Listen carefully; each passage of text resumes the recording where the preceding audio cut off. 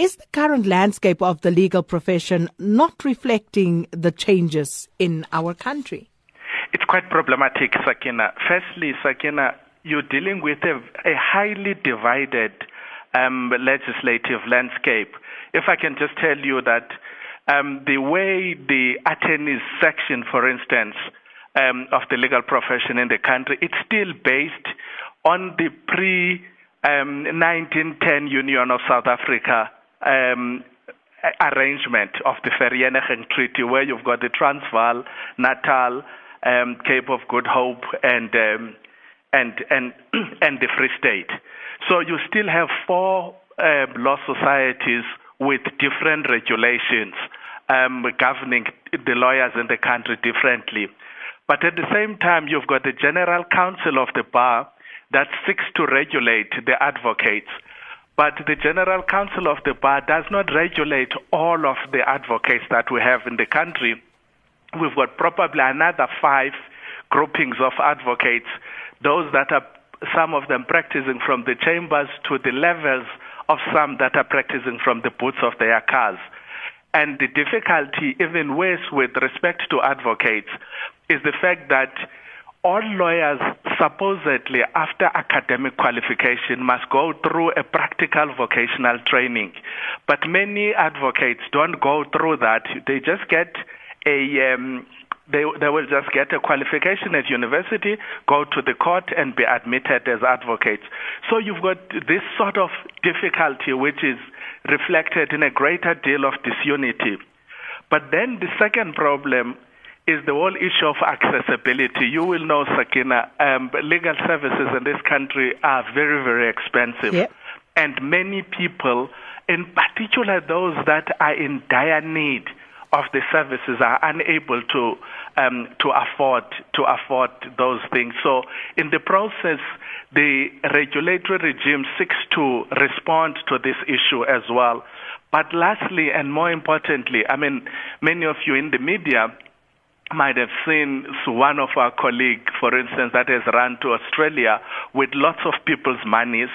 There's been a general complaint that the lawyers look after themselves. It's kind of an old, I dare say, boys' club, when there's not much accountability. Part of that is the fact that we have been regulating ourselves, but at the same time, in those entities, we've also been looking after our own interest. And then, Mr. Boqwana, just on that point, so how is the establishment of the Legal Practice Council going to ensure that we don't move from one old boys club to another or even to a new boys club? And, how is this going to transform the legal profession? And you also mentioned the issue of benefiting ordinary citizens who are currently, really having a tough time paying and accessing legal services.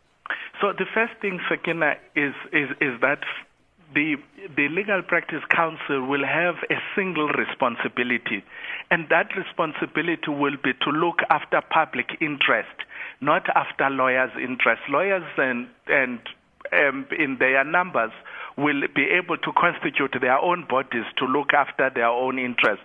But this act is specifically saying the council will be looking after the public. Then secondly, you will realize that up until 1998, the legal profession has been run exclusively by white male lawyers, and as simple as that. And from 1998 up until the end of September, it has been run by arrangement, which has been not in a democratic arrangement. The old statutory white group, the Black Lawyers Association, and the National Association of Democratic Lawyers. So that system has come to an end. Now, in terms of the structure that has to be created, that structure has to be at least 70% black represented and at least 50% female representation. So in a sense, it's really a great departure from what we had in the old. But two most important issues from what you are raising, there's a specific section that deals with the regulation of fees. so that you stop this kind of nonsense where some of our colleagues will charge up to 100,000 rands a day to have a properly regulated fee structure. But at the same time, the lawyers will be obliged to provide community service, and as even part of the training, community service will be part of that process. And just a final one, the Legal Practice Council will regulate both attorneys and advocates. What does this mean for the law societies? Is this the end of them? So the life of the law societies comes to an end on the 31st of October.